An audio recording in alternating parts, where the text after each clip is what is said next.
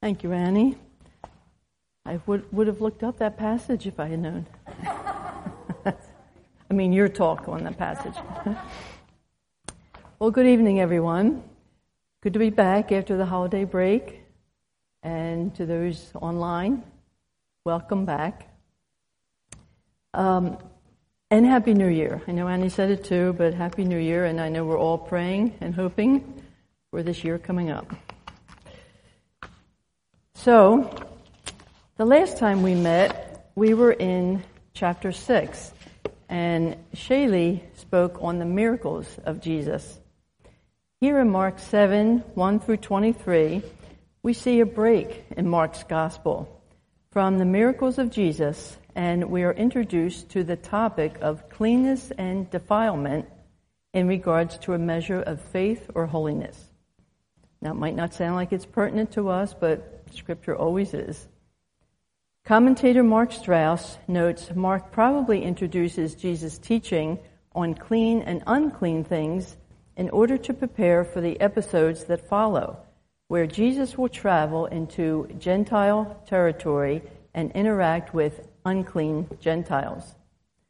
So let's consider this part of chapter 7 as an interlude of teaching that Jesus deemed important for those of his day and for us today as well. First, we'll see the controversy introduced by the Pharisees.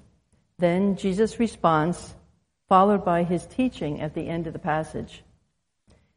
As we begin, we read of another appearance by the esteemed Pharisees. This could have taken place at any time in the course of Jesus' ministry. There appears no chronological connection to the passages prior. The Pharisees appear throughout Mark's gospel attempting to attack Jesus on various practices they held for moral holiness, which they observed Jesus not following. We know this isn't an isolated incident with the Pharisees and Jesus. We saw early on in our study, in chapters 2 and 3, how the Pharisees questioned Jesus regarding eating with sinners and laws of the Sabbath. Another commentator, James Edwards, defines this long section on debate and controversy as the longest conflict speech in the Gospel of Mark. Why? Why is cleanness and uncleanness important? What is God saying to us? We'll look at how Jesus interacts with the Pharisees and disciples and how it applies to us today. Let's look at the controversy. The chapter opens with the Pharisees confronting Jesus for the first time on the subject of purity or uncleanness, ritual purity. They asked Jesus why the disciples were not obeying the unwritten laws regarding hand washing. They were looking at Jesus as a rabbi and teacher, and therefore his disciples were under his authority, and he was responsible for their actions. Uncleanness here was not considered in the hygiene sense, but in the purity sense. That is, purity from defilement that came from touching any form of dirt, disease, decay, and human excrements, including saliva and blood. They covered everything. In Judaism, defilement came to mean anything that was ritually unclean and unworthy in God's presence. Tim Keller explains the general gist of this passage is the clean laws still teach something important, and that is that sin does the same thing to the soul as dirt and disease defiles the body. He goes on to say our method of washing or cleansing our defilement show up in ways such as perfectionism and appearance. And we can add other things such as how we raise our children, how we teach our children, how we worship, how we follow the current trends or not, doing good deeds, and being rigid about all of the above and judging others by how they fit into our way of doing things. Then we feel good about ourselves because we're following our own rules that correlates to our worthiness. Do you find it easy, like I do, to look at others and judge their way of doing whatever it is by your standards, it can become subtle over time, that it becomes part of us, and we don't recognize it as our attempt to clean ourselves up. But if we ask, God will show us these areas, which is why I love Psalm 51, verse 10. Create in me a clean heart, O Lord, and renew a right spirit within me. The Pharisees were diligent about keeping the law of God as stated in the Old Testament books such as Exodus and Leviticus. There it stated only the priests were required to wash before entering the tabernacle, but as time went on, the Pharisees and scribes took it upon themselves to include everyone in ritual hand washing, not just the priest. But it was also a convenient way of maintaining Jewish purity over the undesirable Gentile culture, and eventually spread to other cultures such as lepers, Samaritans, and tax collectors. We can see how the Pharisees had an issue with Jesus and his disciples, since they were the ones who were ministering alongside and touching those same people for whom rules of uncleanness applied. Now we know the Pharisees and scribes were a proud and prestigious group, considered by others and themselves as experts in the law, and were accustomed to others looking up to them. They were legalist, self-righteous, phony, and looking for ways to trap, accuse, and discredit Jesus. It wasn't about the law of God. It was about their own oral traditions added on to God's laws. It was this adding on that Tim Keller says what started out as something good ended up as something bad. You see, in an effort to protect and preserve the law of God, which is a good thing, oral tradition evolved and became the tradition of the elders, the forefathers, generations of rabbis who created detailed rituals, rules, and regulations to protect the law of God. This was the good thing turned bad. These all became binding and authoritative traditions compiled in the Mishnah, which is the collection of oral tradition of Jewish law. So here's an example of how this obsession of adding on grew. It's been noted there are 30 chapters on rituals of washing pots and pans, and volumes on topics such as ceremonial hand washing. Can you imagine living under such harsh and complicated requirements, and how it would detract you from God, the one the law was meant to honor? According to Edwards, the Mishnah called this oral interpretation a fence around the Torah, meaning they were attempting to preserve every conceivable aspect of God's laws by taking it upon themselves to explain how to fulfill the commands that God decreed. The audacity of the Pharisees. By trying to uphold the Torah, God's laws, they were presenting a distraction for others to the intent of God's word. This is why Jesus had such strong and serious words in his condemnation of the Pharisees in verse 6. The scathing indictment calling them out as hypocrites. Jesus' response is a common one we see in his earthly ministry. He quotes scripture. Here, Isaiah 29:13. It says, "These people worship me with their mouths and honor me with their lips, but their hearts are far from me. Their worship is based on nothing but human rules." That verse is important as we'll see the term heart again and again, showing its importance to God. And keep in mind, many authors have observed when Jesus refers to the heart, he is talking about the inner person, every aspect of our being. God desires to be worshipped from the heart. Remember Jesus' answer to which is the greatest commandment? He said, "You shall love the Lord your God with all your heart, with all your soul, and with all your mind." In other words, your inner self, your whole self. We read and obey the Bible to have a personal relationship with God, to give our hearts to God. It isn't about trying to be morally righteous by external actions which others will notice and hold us in high honor. This is the whole idea behind the word hypocrite. I read that in the ancient Greek language, hypocrite referred to an actor or someone who wears a mask. What is seen on the outside is more important than what's inside.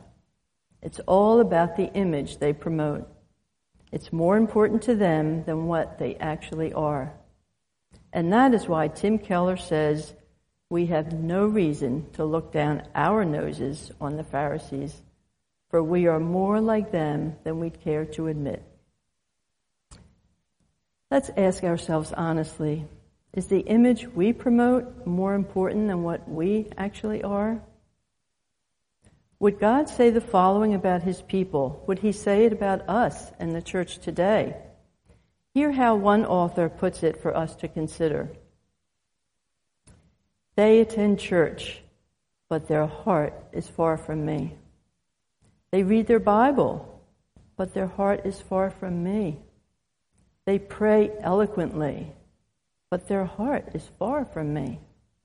They contribute money, but their heart is far from me. They do ministry, they worship, but their heart is far from me.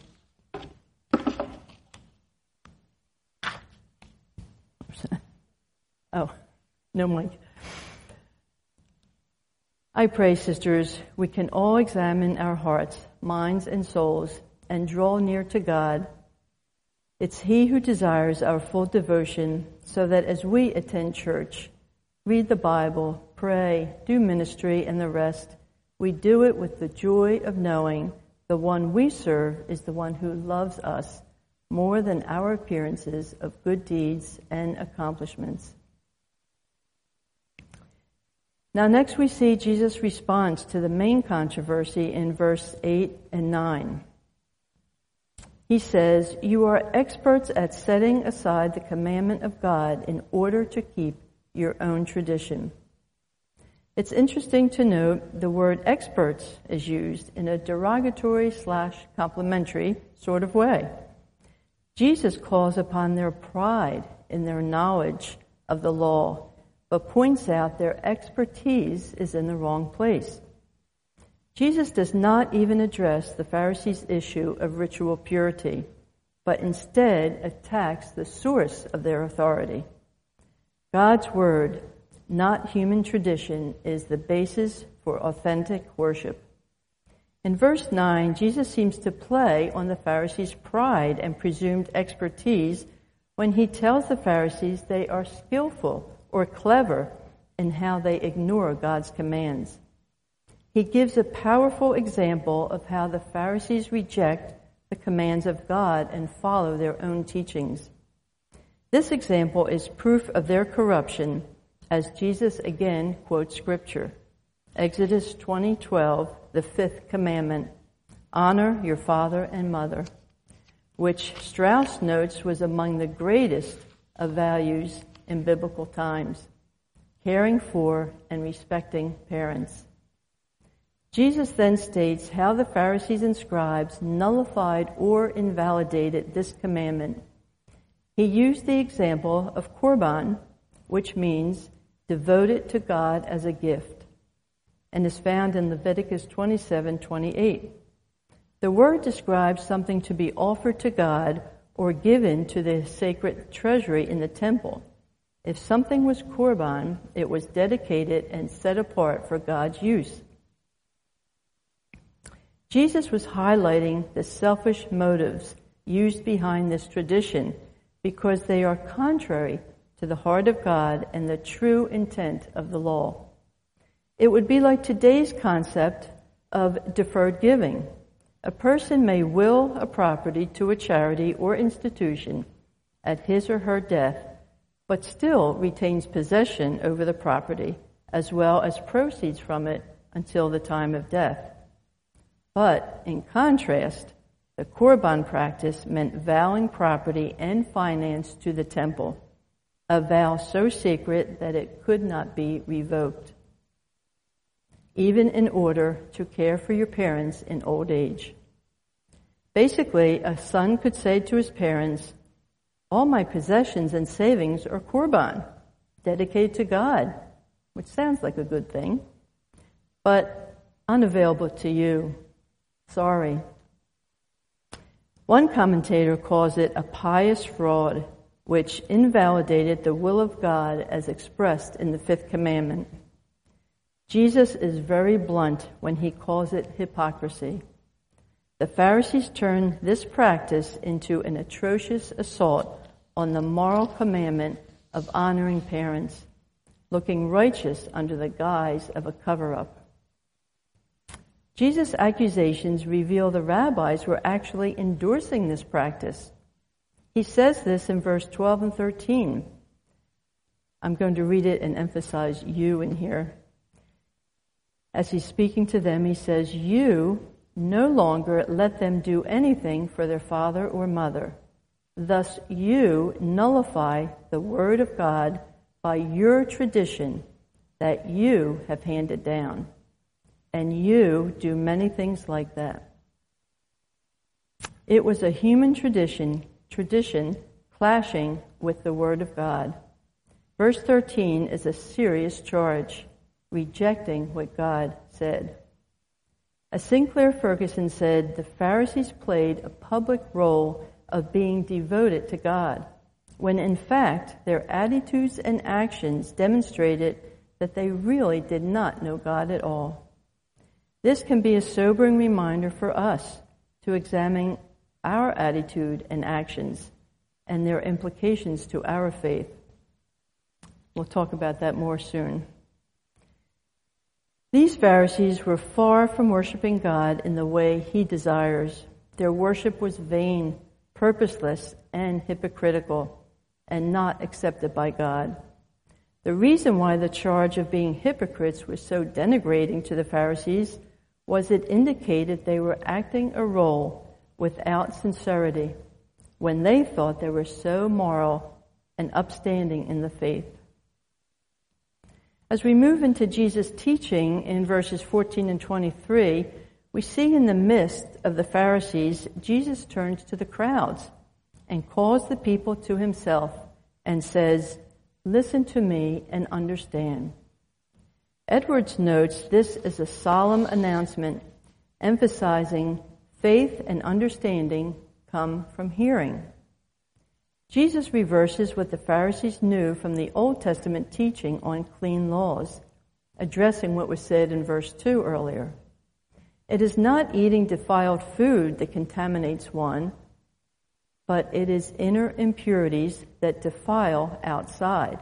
That is, ungodly thoughts and actions that come from an evil and hard heart. Inner purity, not external ceremony, is what matters.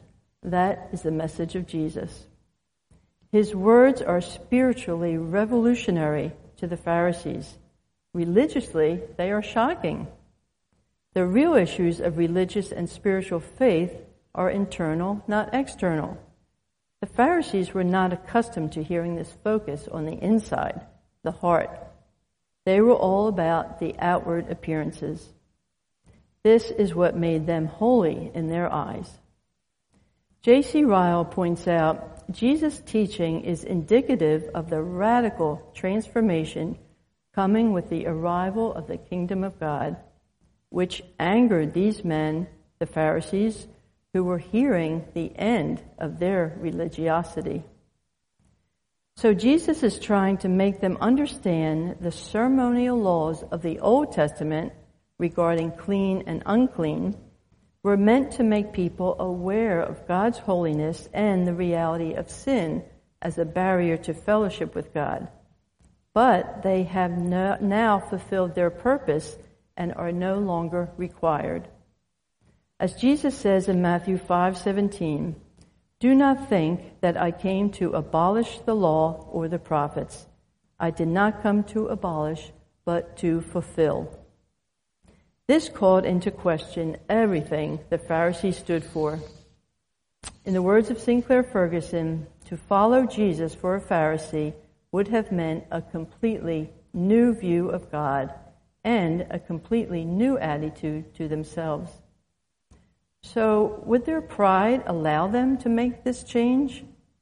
Or we can ask ourselves, what is pride keeping you and me from changing about our view of God or a stubborn attitude we hold on to? How hard is Jesus knocking on your heart, on my heart?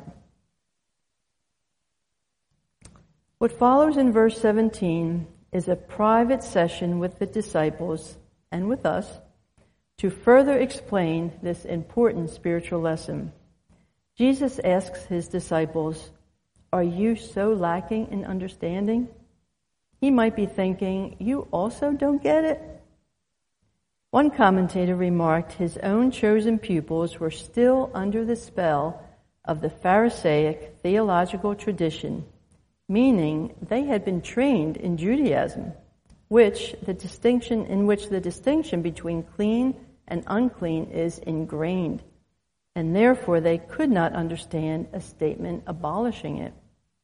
But Jesus is patient and takes time to explain to them more than to the Pharisees. Jesus clarifies for his disciples in verse 18 and 19, saying, "Don't you see that nothing that enters a person from the outside can defile them? For it doesn't go into their heart, but into their stomach, and then out of the body. Holiness is not a matter of externals, but of the heart." Again, let us remember heart is inclusive for our minds, which can include thoughts, beliefs, judgments. Our affections includes feelings, emotions, desires, and our will, how we determine actions. Jesus explains it is what comes out of our hearts that makes us unclean, not what goes in. Sin begins in the heart, where we can superimpose those other things. Sin begins in our thoughts, in our beliefs, in our judgments, emotions that are wrong or desires that are wrong. Sin remains in the heart and then produces all matter of defilement and death. Sisters, just like the dirt and grime probably lining the pipes hidden in our homes, the real impurity or defilement is inside each of us and unseen. But it is there, and eventually it will show itself, as verse 21 and 23 make clear. For it is from within, out of a person's heart, that evil thoughts come. And then the whole list follows, just to name a few: theft, greed, malice, jealousy, slander, pride. You can read it yourself because many translations are different, and it's just interesting to see that list. And we can easily forget the big sins, but then the attitudes are the ones that really hit home. And it's all these evils that come from inside and defile a person. A list like this isn't even exhaustive, but it shows that Jesus knows what we struggle with and what we need to do about it. It's a combination of attitudes and actions. One flows from the other and keeps us distant from God. As I mentioned earlier, we learn from God's Word that Jesus desires a personal relationship, giving our heart to Him in obedience, love, and gratitude. But what does this really mean? What is giving our heart as opposed to following a list of do's and don'ts? When Jesus spoke of the heart, He was talking of the inner person. So when we give our hearts to Jesus, we surrender our whole being, everything that comprises our thoughts and actions. Interestingly, the first item from the list, beginning in verse 21, is evil thoughts.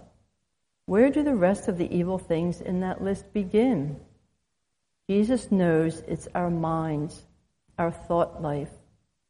For us today, the most deadly contamination is not what we touch. The most deadly contamination is what we think. Proverbs 23:7, as a man thinks in his heart, so is he. Proverbs 4:23, above all else, guard your heart, for everything you do flows from it. Defilement has its root on the inside.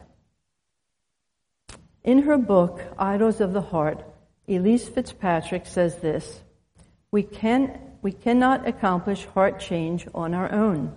We need God's power to teach, incline, and direct our hearts to Him. It's not a natural thing for us to do. There are many verses in Scripture that speak to the deceitfulness of our hearts. They show us that God knows us well. We can try to hide our sin from others, but who knows our heart better than the one who made us? It's been said the heart is truly an idol factory, and this truth should concern us all. It's hard to admit, but every human heart has the possibility of every root of sin. Jeremiah 17:9 speaks about our heart disease. The heart is more deceitful than all else and is desperately sick. Who can understand it? Are we surprised when we sin?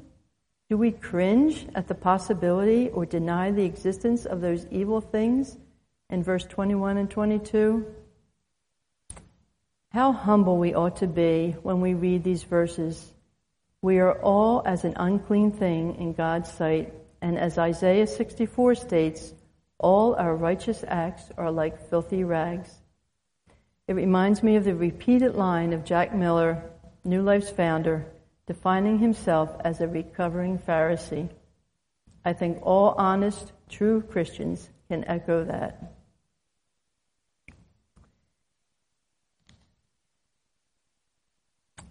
Again, J.C. Ryle states, all of us have by nature such a heart as Jesus here describes. The seeds of all the evils lie hid within us. He goes on to say they may lie dormant all our lives.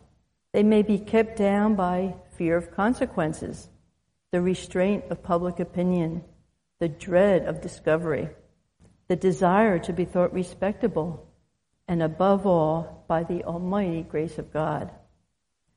Sisters, I know I have this possibility in my heart. I thank God for sending the Holy Spirit, His Spirit, and allowing me time to learn to listen to the promptings of the Holy Spirit. I am thankful for the convictions of thoughts or doubts that could easily lead to wrong actions. And when I fail, He is faithful to forgive. Sin isn't a very popular term to use these days. If you're anything like me, you tend to use other acceptable terms like offended, provoked, irritated, behaved poorly. Or we blame shift, make excuses. You know how it goes. We may say, if only that person reacted differently, the way I think they should. Or, I can't help the way I am. It's because of my parents. Or, I wouldn't get so angry if that person didn't do or say such annoying things. We don't need to look at others or to identify or judge sin patterns. All we need to do is look at our own heart. As 1 Samuel 16:7 says, for the Lord sees not as man sees. Man looks on the outward appearance, but the Lord looks on the heart. When the Lord examines our hearts, what does He see? A self-righteous legalist trusting in what we do, or a humble sinner trusting only what Jesus has done? The difference is of eternal significance. How thankful we ought to be for the gospel. That gospel contains a complete provision for all of our sinful natures. The blood of Christ can cleanse us from all sin. It's so interesting how the language of washing away our sin is used for the sacrifice of Christ on the cross, just as the Pharisees tried to wash away impurities to gain God's approval. The Holy Spirit can change even our sinful hearts and keep them clean when changed. The person that does not glory in the gospel can surely know little of the evil that lies within. The good news is we don't have to live with defilement of the heart. We can have full fellowship with God through the atoning death of Jesus. I'll close with Hebrews 9:14 from the Message. If that animal blood and the other rituals of purification were effective in cleaning up certain matters of our religion and behavior, think how much more the blood of Christ cleans up our whole lives, inside and out. Through the Spirit, Christ had offered himself as an unblemished sacrifice, freeing us from all those dead-end efforts to make ourselves respectable, so that we can live all out for God. Would you pray with me? Heavenly Father, I thank you for the reminders in your word of how you care for us, your children. You know all about each one of us, the things we let others see, the things we hide from others. You provide a way for us to have closeness with you without our attempts at making ourselves look good or do good things to win your approval. Lord, help us to have hearts that yearn for you and hearts and minds that are cleansed by your death sacrifice for us, so that we live devoted to you and desire your purpose and your will for our lives. I pray for all of us, Father, for a renewed awareness of your love for us. Help us as we're challenged by your word to seek changed hearts where needed. In your holy, precious name we pray. Amen.